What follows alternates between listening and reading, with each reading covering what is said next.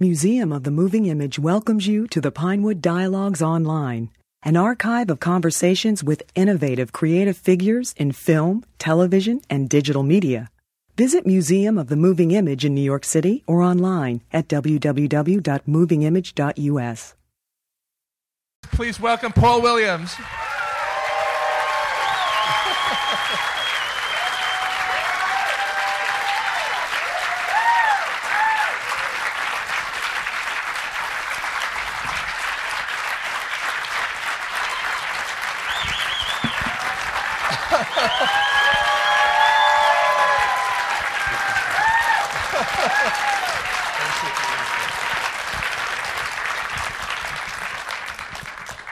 Thank you. Wow, time travels. And only 40 years. See this beautiful face ravaged by the forces of time? I think you've done pretty well in 40 years. It's stunning to watch the film because of just the amazing performance, of Bill Finley. It's just, to convey the breadth of emotion from just this total innocent to just this rage and terror and all, with one eye showing. I mean, it's just stunning to me. Now, I want to ask you something. I read that when the film was being conceived, there was originally talk that you might do that role. Brian talked about this kind of weird little guy up in the rafters who was the Phantom, who was throwing things on people. He said, you could do that. I said, I can't do that. I'm not scary, And I mean, I just knew I couldn't do it. I also didn't want to play somebody. He'd come to me first for the music.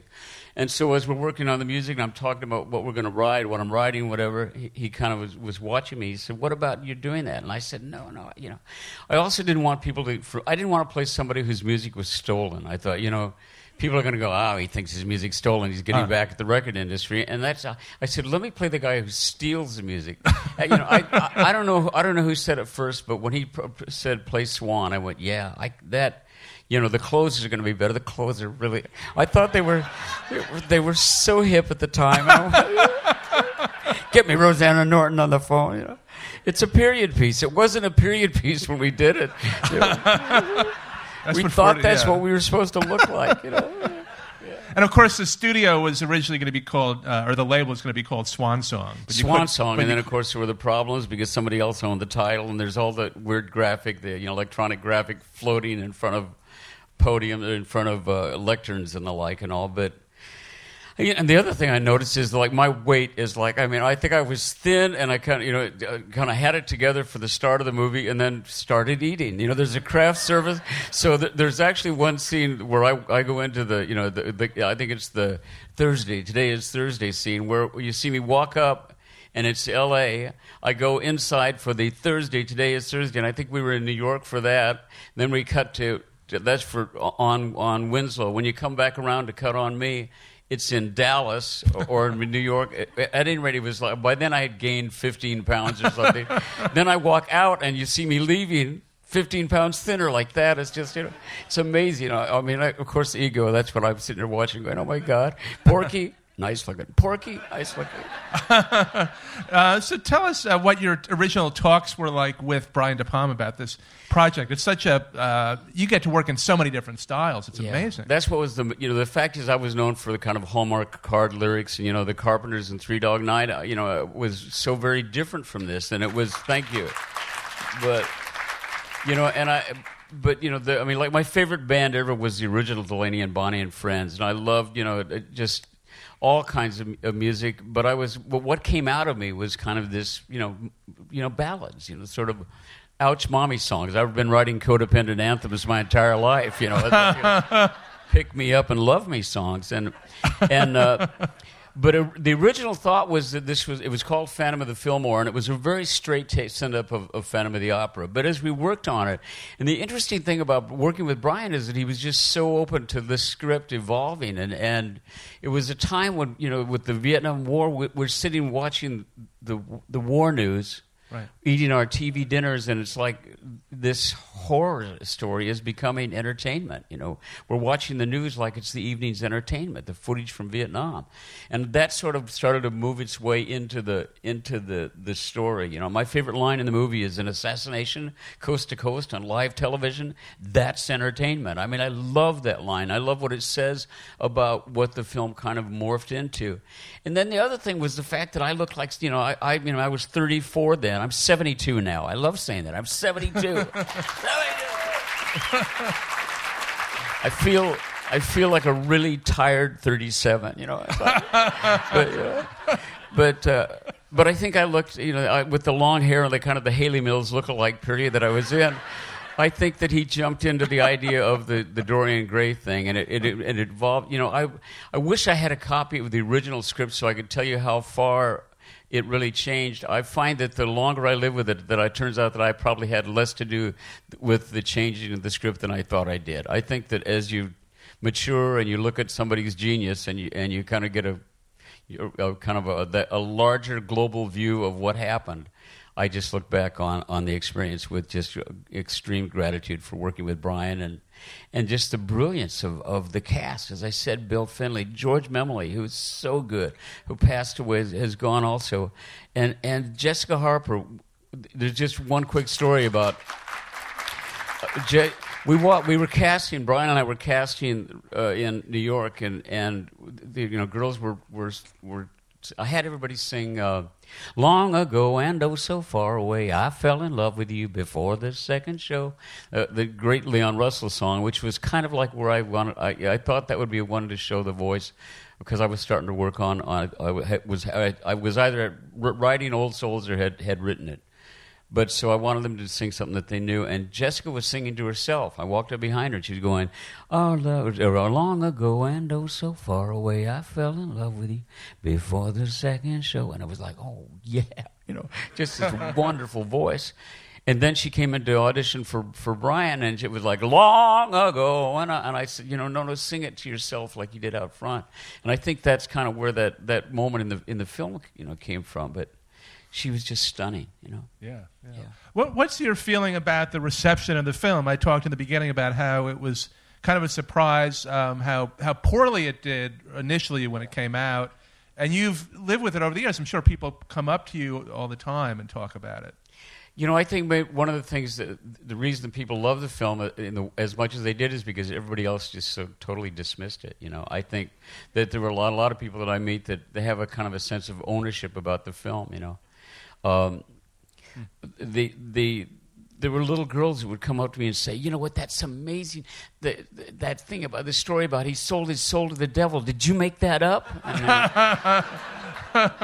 And I'd be like, there was this whole, that we kind of that sort of pre-existed, But hold on, I'm sorry. Hold that for just a second. Sure. I absolutely have to clean my glasses. Okay. They're totally glaring in the light, and I want to see everybody out there. I'm not doing that. But, they make me crazy. I'm sorry. Get to a certain age, you take care of your own comforts immediately. It doesn't matter. It's odd because I don't know why. God bless the Winnipeg, God bless the Peggers, because it became a gold album because of Winnipeg. But the other city. Yeah. That, so what was your explanation about that? Because there is no. a few years ago, there was an event called Phantompalooza. In Winnipeg, right? And if you watch the Still Alive, Paul Williams' Still Alive, the documentary, the first scenes in that are at Phantompalooza, where Steve Kessler, the filmmaker, followed me up there. I think that we've talked about it. It's interesting because the film was hugely successful in Paris as well. Paris and Winnipeg, there's so much alike. Let's explain that. I think that I was such a kind of a non-threatening. I find that a lot of the people that really fell in love with the film in Winnipeg were young girls of a certain age, and I think that the kind of archetypical. Immense drama of this great story, was new to a lot of them. These elements that are old stories were new to them. I think that I was very kind of androgynous and non-threatening. I could kind of be the cute little guy on the screen that was not threatening. The quick, honest answer is I don't know why it was. I know that the thrill of the picture for me is being able to satirize all the different kinds of music that I love so much. Talk a bit about how you do that. This is something also that it's a little bit different than what you're doing at Ishtar, but there's a way that you're satirizing the music, but it's catchy. It's like terrific, and you're also satirizing at the same time. Well, I loved. I'm a huge Beach Boys fan, So doing it was great, to take Faust and or whatever the initial song was and warp it into a Beach Boys sound. Carburetors, man, that's what life is all about. It's just, and the lines like of all life's mysteries, the greatest one I've seen. Tell me why my short runs better when it's clean. We've all had that experience. Your car seems to run better when it's been washed. I don't know. I love the Beach Boys. The creating the music of the Spheres, the kind of stuff that was for the big final scene and all, was just trying to find something that had just a great feel to it. I had great musicians. And there was a guy named Ray Kennedy who I loved. I loved Ray's voice. The one thing there are two times in my life that I have dubbed an actor's voice. And both of them I regret. There are two times that I really regret. One is I every now and then in the middle of the night, I kind of go, you put somebody else's voice in Jodie Foster's mouth. In Bugsy Malone, and I go, oh my God, I should have let Jodie Foster sing her own songs in Bugsy Malone. And when I listened to Ray Kennedy, or when I listened to Garrett in the shower, that's Garrett's own voice, Life at Last, and it's so close. I went, you know what, you should have let him do his own vocal on Life at Last. But it's too late to change it. What the hell, But yeah, I loved Ray Kennedy. I just tried to attack it with humor and with great musicians. Yeah. Let's open it up and take a few questions from the audience. So right over here, and I'll repeat them so everybody can hear. Has there ever been any consideration in the past or present to convert it into a musical? What's your consideration? Just everybody hears. Has there been consideration of turning this into a musical? So many times before I die, I'm hoping that sometime within the night. I don't know what kind of years I'm gonna manage to tack on to where I am right now. But I would like to think that before I hit room temperature, I'll get to see this wonderful this on stage, because I think it's a natural. We tried to do it back in the late 80s. The late 80s were an interesting time, and I wrote some additional songs for it and all. The late 80s were an interesting time for me because those were the Ishtar years. I wasn't really in my body in those years. This March 15th, I'll celebrate 23 years of continuous sobriety. So this was pre-hardcore alcoholism work. It wasn't Ishtar that led you to drink, Ishtar was kind of in the Ishtar. I was by then. I was you're an alcoholic when you misplace a decade. I misplaced the 80s. It's one of those things where I went. You're telling me that Reagan was president? Oh my God, that's amazing. How did it? But I think that there was.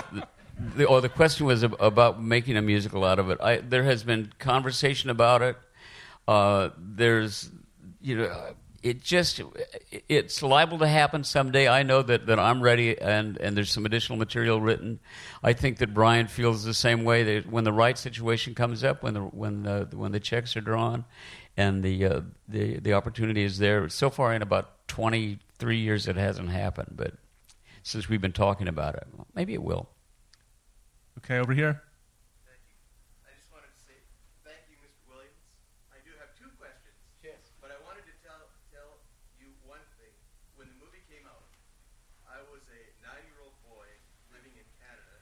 You'll have to leave now. I was a 9-year-old boy living in Winnipeg. Yay. The movie was coming to town. I was too young to see it. So my mom bought me the paperback and the album. Wow.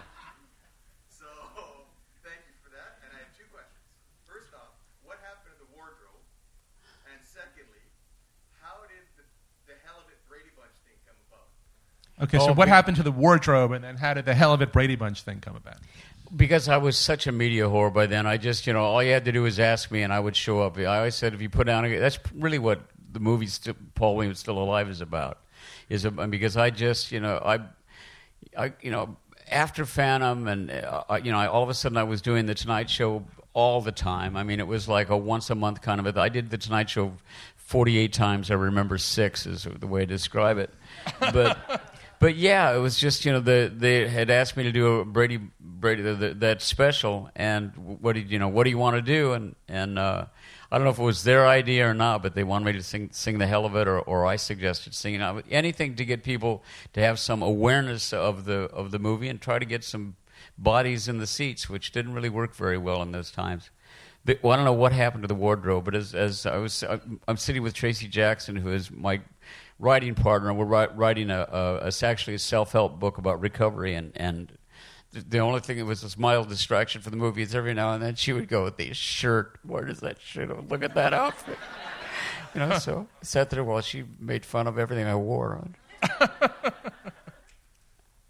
Okay, more questions?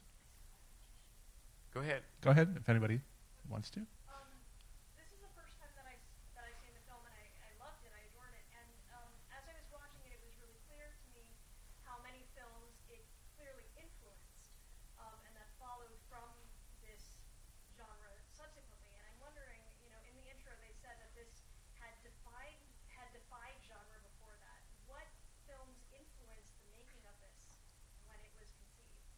Oh, okay. So she was asking what films were influences to Brian De Palma. Well, I think he was a huge Hitchcock fan. Yeah. I think that's been clear through the years and all. The recreation of the shower scene was amazing. Incidentally, somebody should share with you something that during all that concert footage and the shower scene, Garrett Graham had like 104-degree temperature. He was so sick he couldn't hardly walk.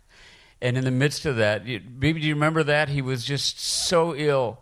And would go back in his dressing room and just lay there and like near death, and then get up and do that amazing performance and all. So, a side note, just I'm a huge fan. He's so good.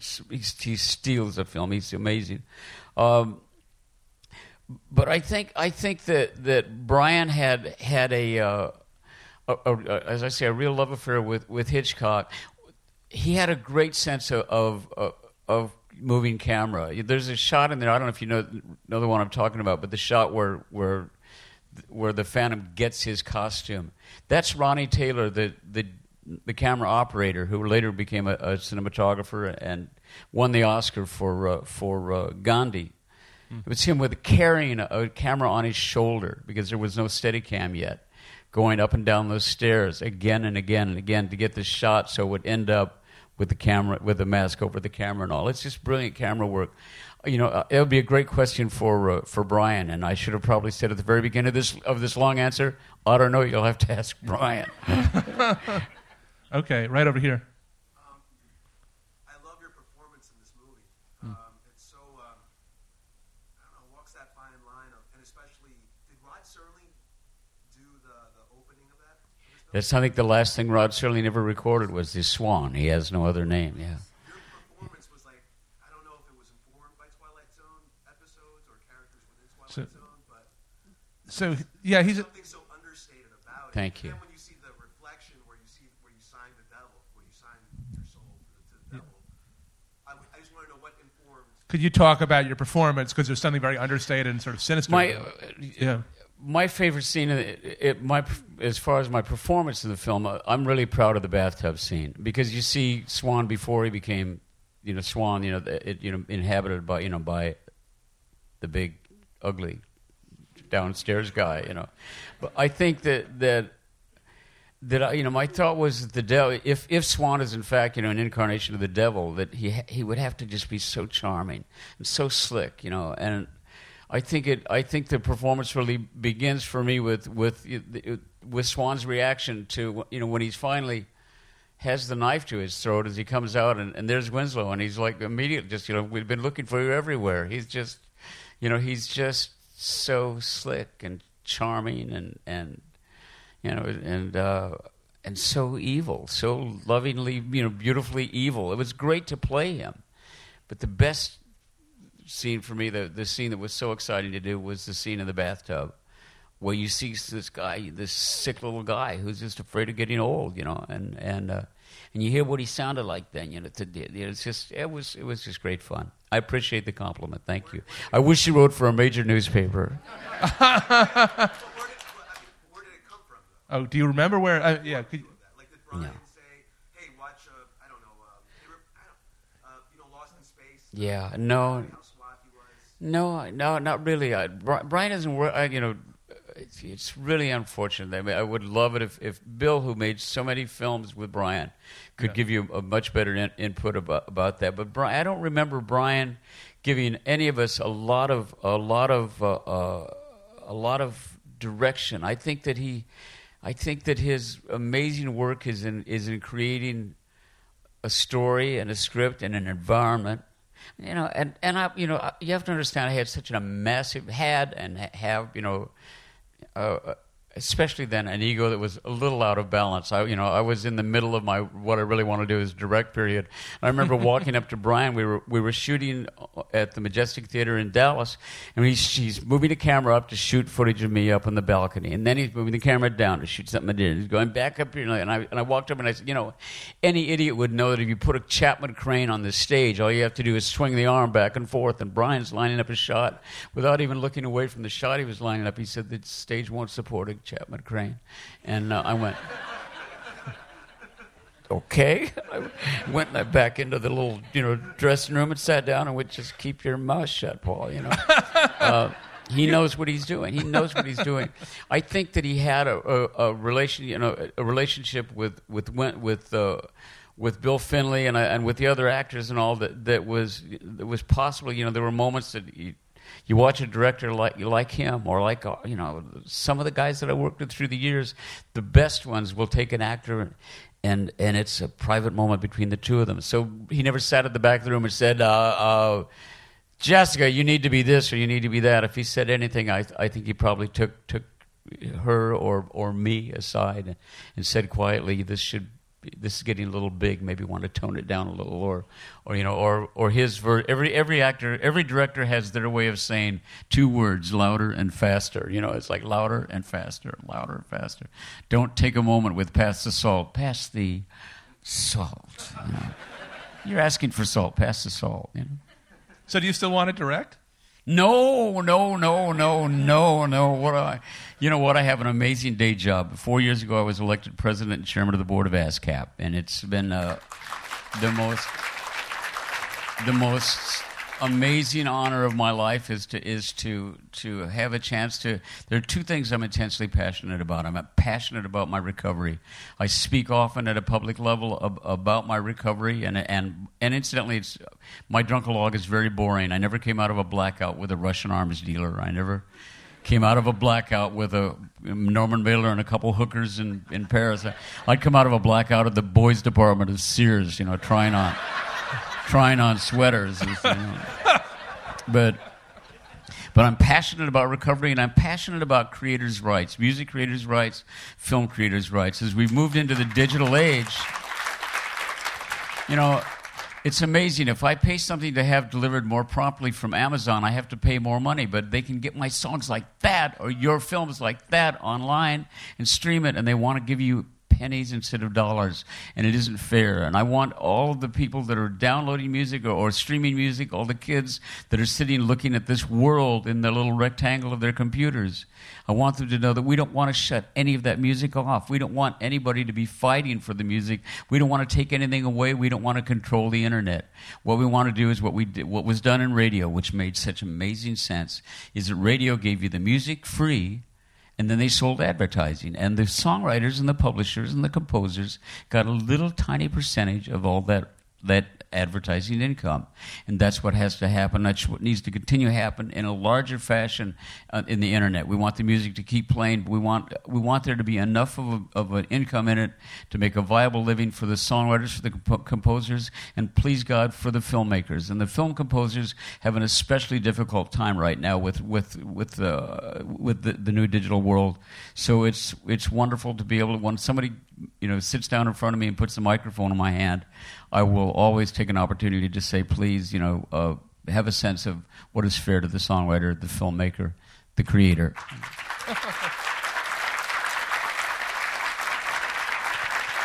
It's amazing. If I may, amazing. I say thank you for this amazing honor of sitting here and being able to talk about my 4 different films in 4 different nights. What an amazing honor for especially when 2 of the films are films that even my family didn't go to see. Ishtar. It's I think we're the ones who are going to say thank you to you for being here. Thank you. It's really great. I appreciate it. Okay. Well, we're going to see you back over the weekend. I said there's a surprise with Ishtar. We can't say who's going to be here, but she directed the film. Yeah, exactly. Yeah. And wrote it. So come back for that tomorrow. There's some real treats along with the Muppet movie. The Muppet movie, incidentally, for the Muppet movie, like Crank Sherman is here right now. He's going to be here tomorrow. Kenny Asher is going to be here with me, who co-wrote all the songs for the Muppet movie. So if you come back, we can talk about Kermit and Gonzo on My Best Friends. And we do have a piano over here. So. There's a piano over there. If Kenny's with me, we might even do it too. All right. Thank you. Thanks so much, everybody.